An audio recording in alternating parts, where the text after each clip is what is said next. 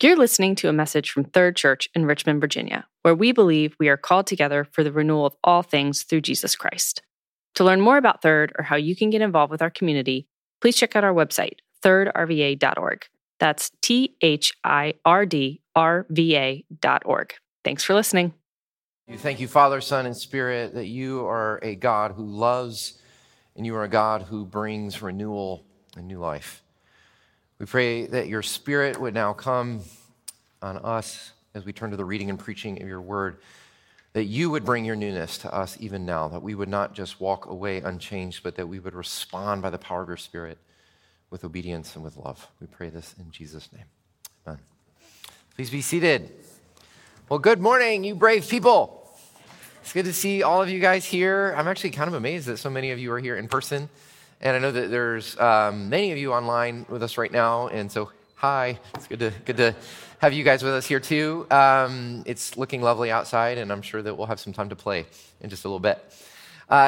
You are here for the start of a new sermon series that we're starting today on the Gospel of Mark. We'll be looking at this book really thoughtfully and carefully over the next couple of months from now into Lent and all the way to Easter.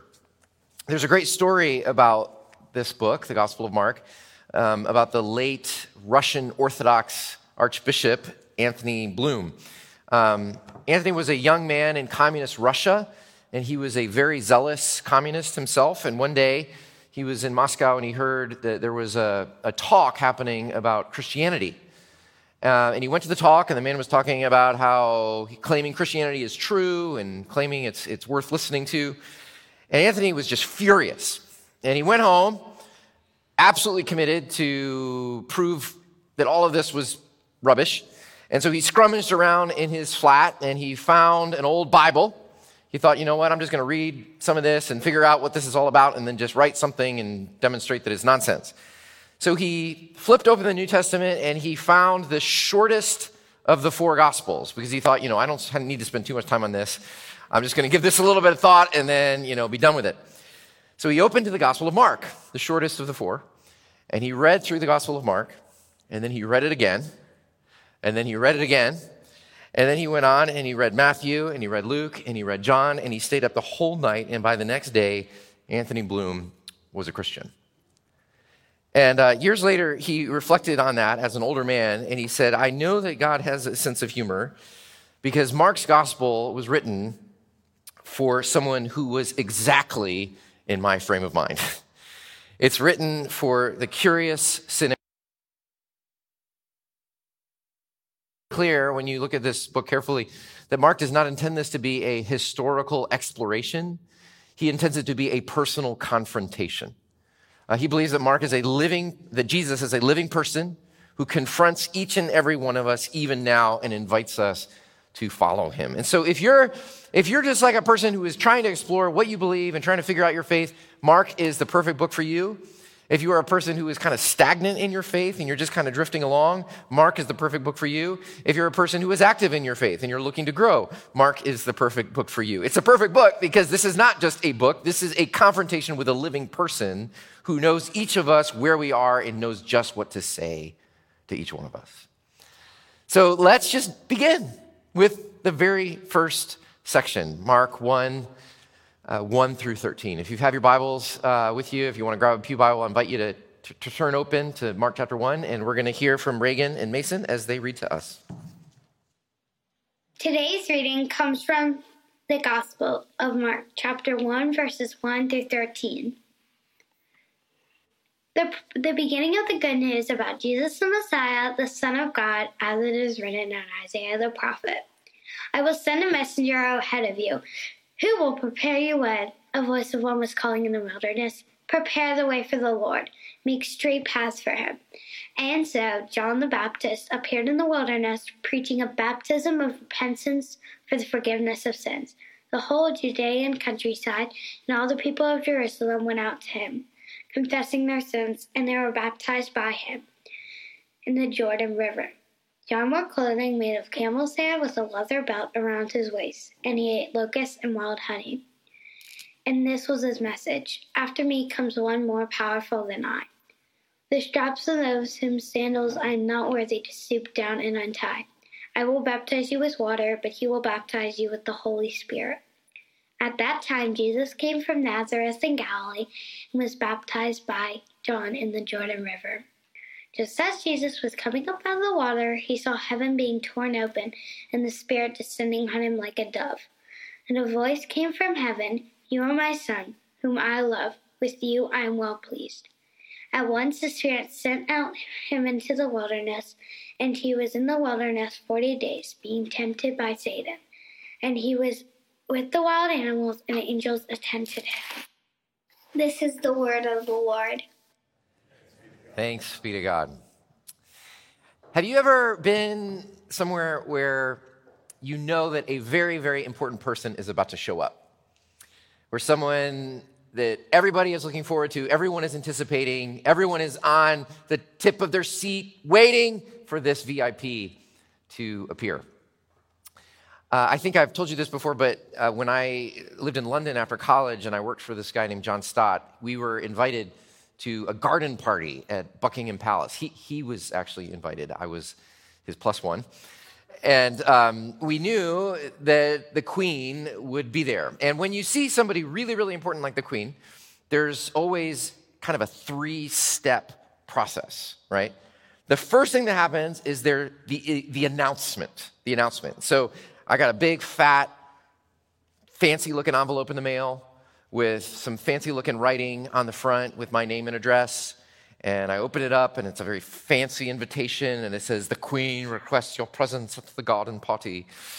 And so it's very fancy, and it's the announcement. You know, this is going to happen, and she's going to be there. So that's the first step. And then the second step is what you would call the preparation. So you go to the garden party, and everybody's standing around, and you're all eating, cucumber sandwiches, things that British people like.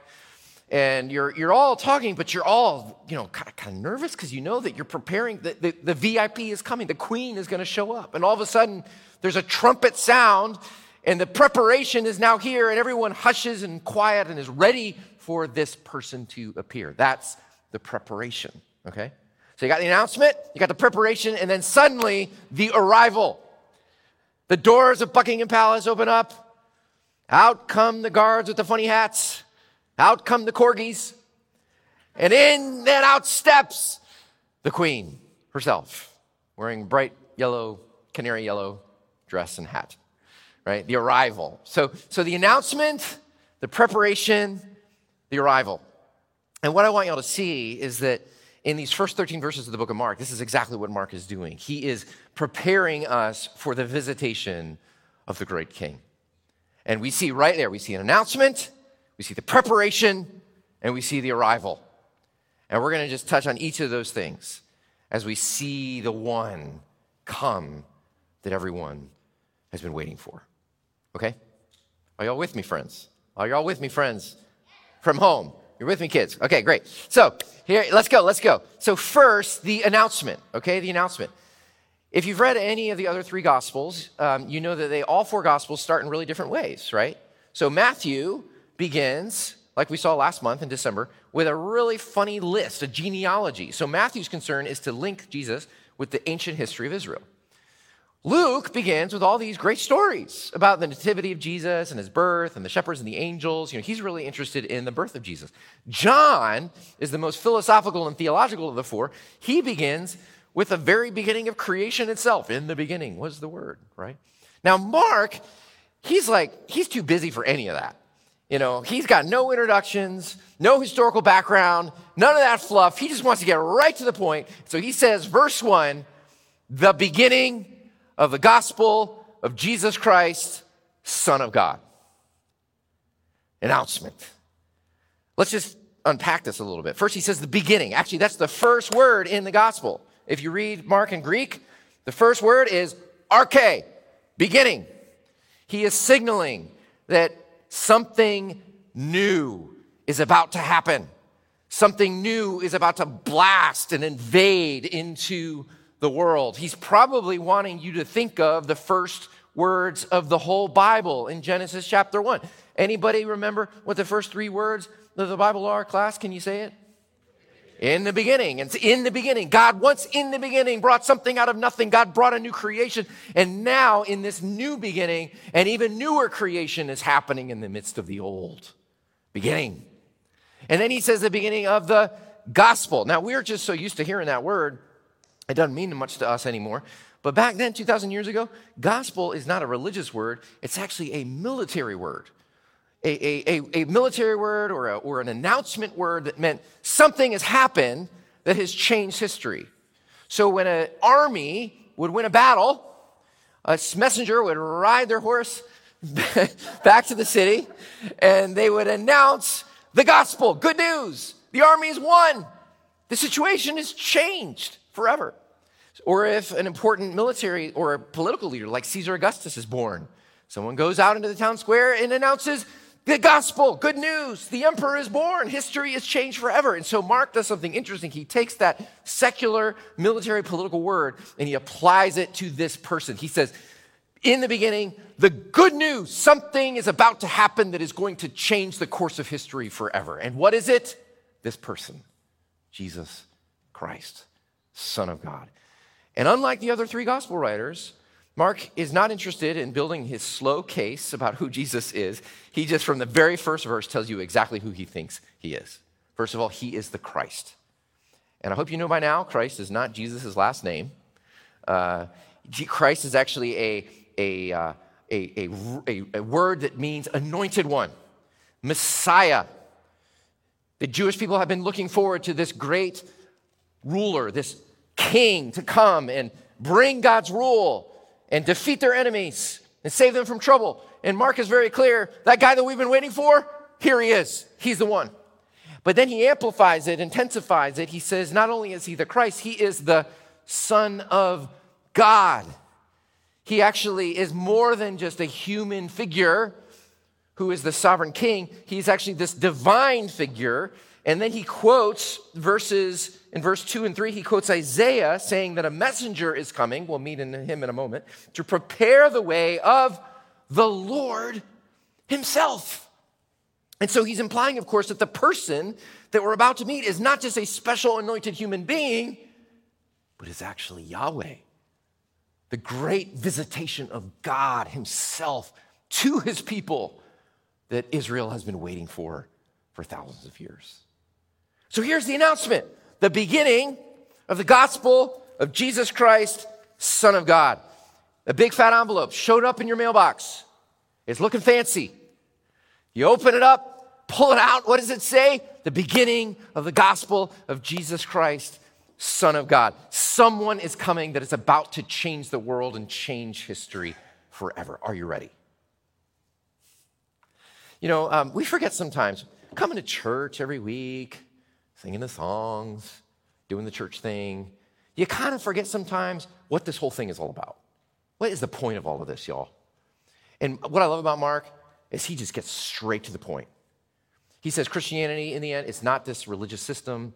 It's not a system of rules and values. It's not a set of propositions. It's not a worldview. In the end, Christianity is simply this: Jesus Christ.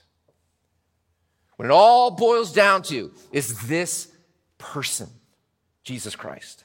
He is the good news. He is the new beginning. He is the hope of God's people. He is the anointed one. He is God come to be with us. And you know, you might be exploring your faith, and you might have a lot of really complicated questions about spirituality and about Christianity, you know, about heaven and hell, and about sexuality, and about evil, and about, you know, the meaning of existence, and all those things. Those are important questions. But if Mark were here, he would say, you can think about all that later. When it really comes down to is this person, who he is, and what he's come to do. What are you going to do with him? So that's the announcement. Okay, next, though, comes the preparation. You might be ready to meet this person that he is announcing, but you can't meet him yet. You got to stay at the party with the cucumber sandwiches a little bit. You got to get prepared. And so on the scene comes the preparer. And who is that? John the Baptist. This is the craziest dude that you will ever meet in the scriptures.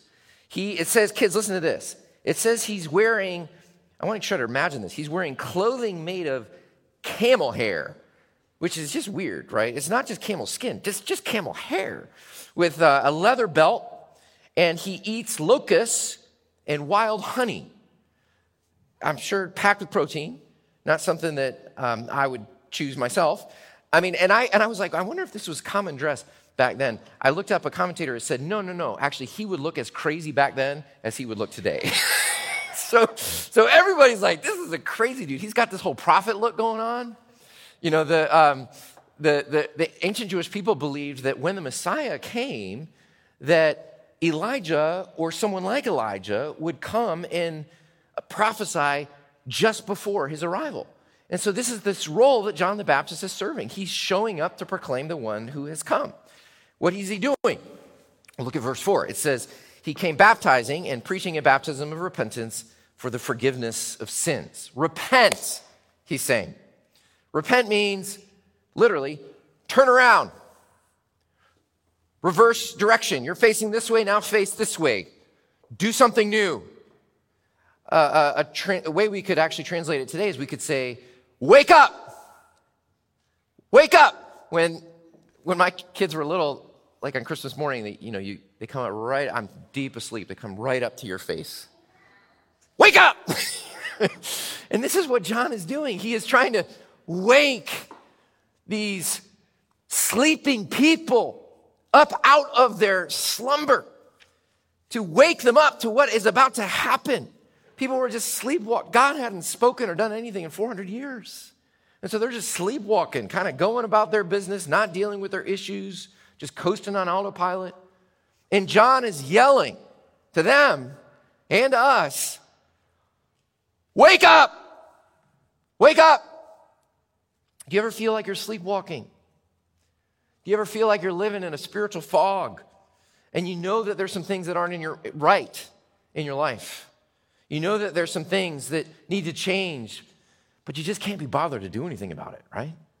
It's just too much work. You don't want to deal with your sin and your selfishness, with your anger and your addictions, with your fear and your hatred, with your anxiety and your compulsions, with your broken marriage or your broken relationships. You don't have the energy to deal with it, so you just choose instead to just kind of stumble along. But John doesn't let us off the hook. He's saying, wake up, someone is coming that demands a course correction, a reversal. Could you imagine if suddenly you were told the president or this movie star and some great athlete's about to show up at your house? What do? You get up off the couch, you stop watching Netflix, you start vacuuming the rug, you comb your hair, you get dressed, you clean the kitchen, you get ready for this person that's coming. A change is needed. Wake up. But then he says this, which is really interesting. He says, in the end, this change that's required of you is not change that you can bring about in yourself. You can't change yourself. Sarah and I knew that we had a really independent little girl on our hands when one of our baby girls, when she was about 1 year old, started trying to change her own diaper. And we tried to help her. She'd say, by myself. And you know what? That never really turned out so well. And it's kind of like John is saying the same thing. Like when it comes to the mess that you're in, you can't change yourself. You can't change it. You're just too deep in. And so what you need is someone to come from the outside to change you in a way that you cannot do for yourself. And that's what he says about this person, verse 8. He says, I am preparing the way for him. Someone is coming who is so powerful that even though I am baptizing you now with water, he will baptize you with the Spirit of God. I can plunge you into water. He will plunge you into God. I can maybe change your behavior. He can change your heart, your soul. He can change you from the inside out. This is the one that is coming. So wake up, get ready, figure out what needs to be changed.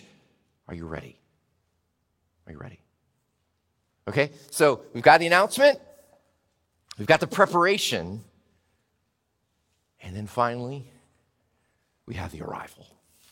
Look with me at verses 9 through 13.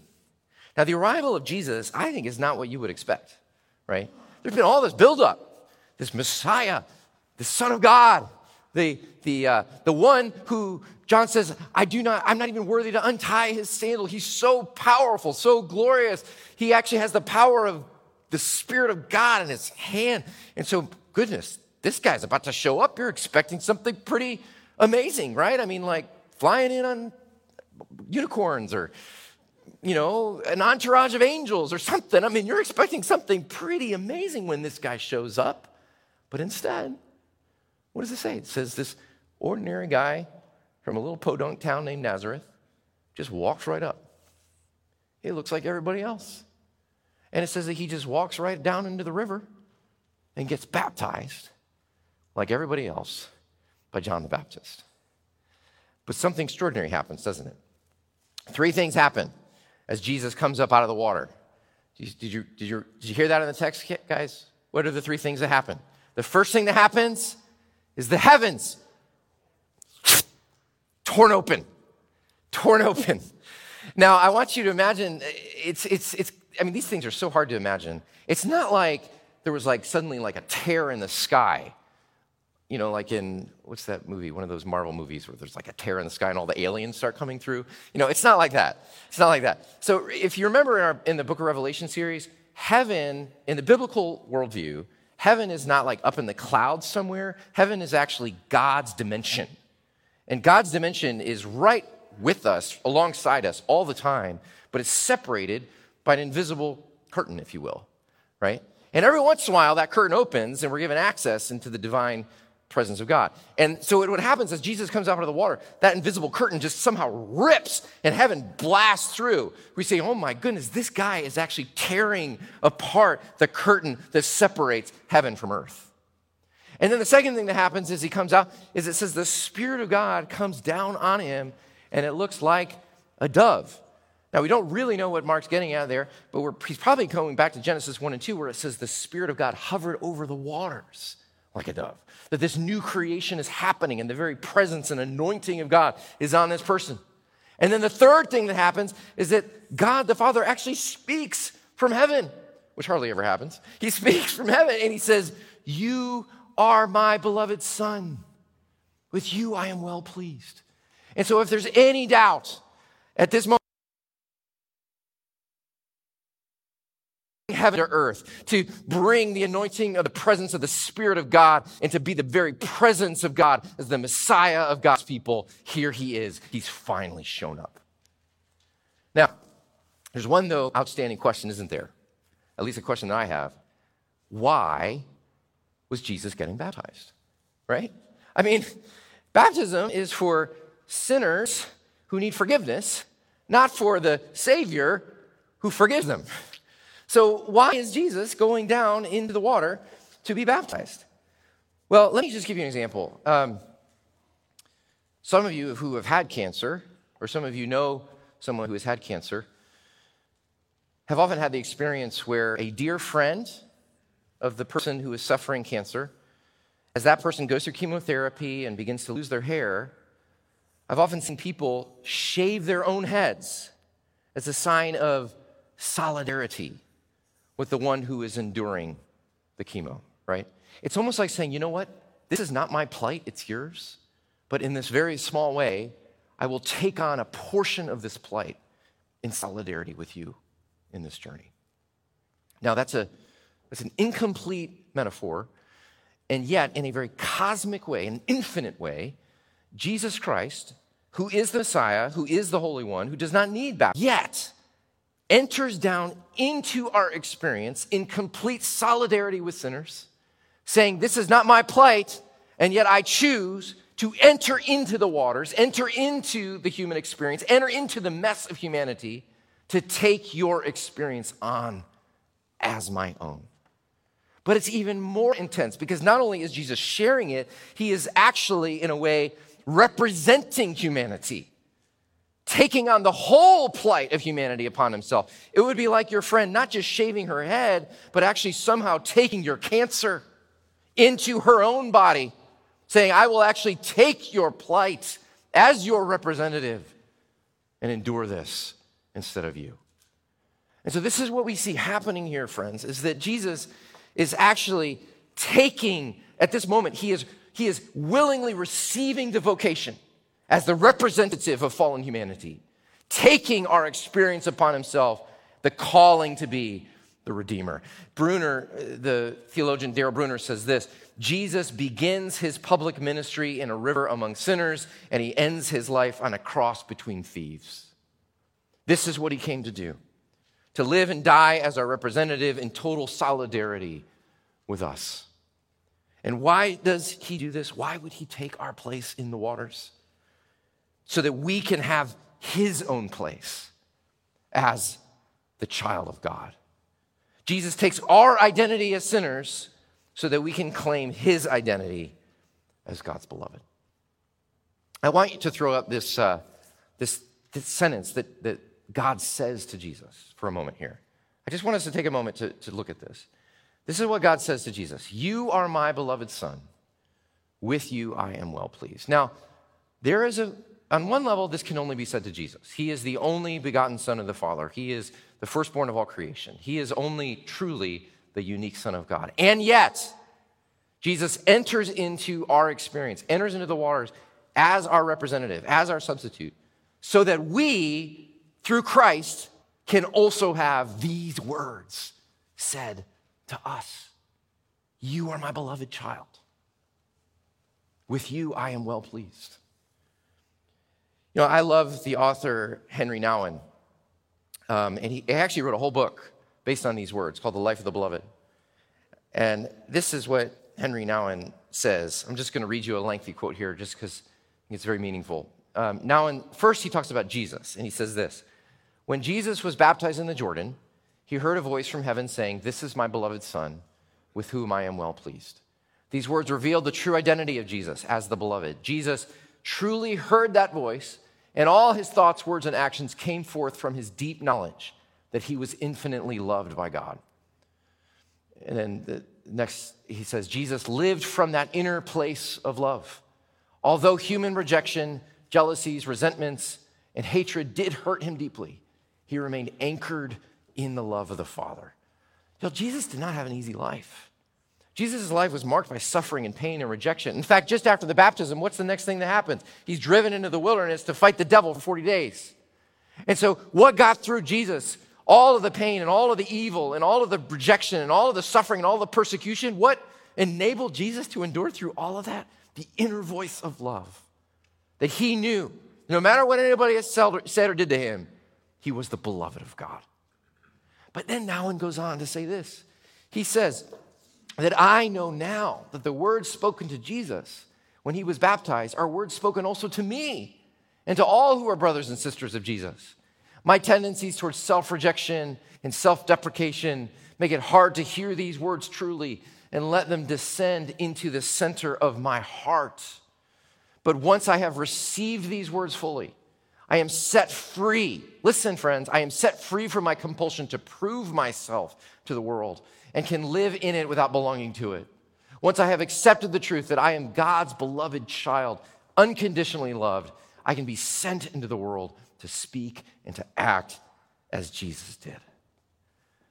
Do you hear what he's saying? Life is so hard. It is so hard to be a human being.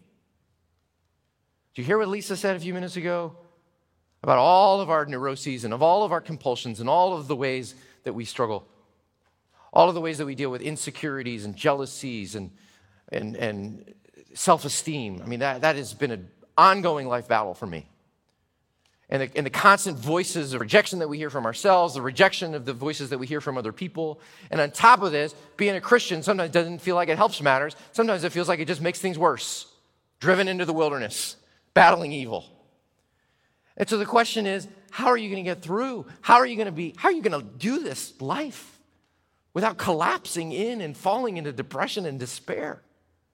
And Nouwen says this: to hear the inner voice of love, to hear the voice of God saying to you, you are my beloved. With you I am well pleased. For this to be the very core of your existence. What is at the core of your existence, friends? That you're good, that you're talented, that you're pretty, that you're accomplished, that you're rich, that you're a good dad or a good worker, a good grandmother. What's at the core? Nouwen says, if anything other than this is at the core of your existence, you won't make it. I am the beloved. Can you see God saying those words to you? Or when you picture God as looking at you, does he have kind of a frown or a grimace on his face? He's sort of like, well, I guess I'll take her. No. In Christ, God looks at you and says, you are the beloved. With you, I am well pleased. Jesus came to descend into the waters, to take what is ours, that we might have what is his identity as the beloved. So that's why this announcement is so amazing, right? The big fat envelope is sitting on the table. What are you going to do? The announcement, a new beginning is coming. The one who has come into the world, who has changed the world and history forever. The preparation, repent, wake up, take stock of your life, get ready to be changed. The arrival, he's come. And he's come not to demand your servitude. He's come to take what is yours, that you might have what is his, that you might know forever that you are the beloved. Are you ready for him? Let's pray.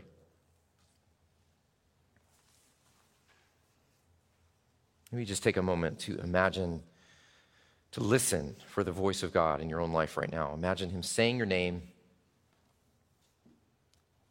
Say your name and hear him say, you are the beloved. In you, I am well pleased.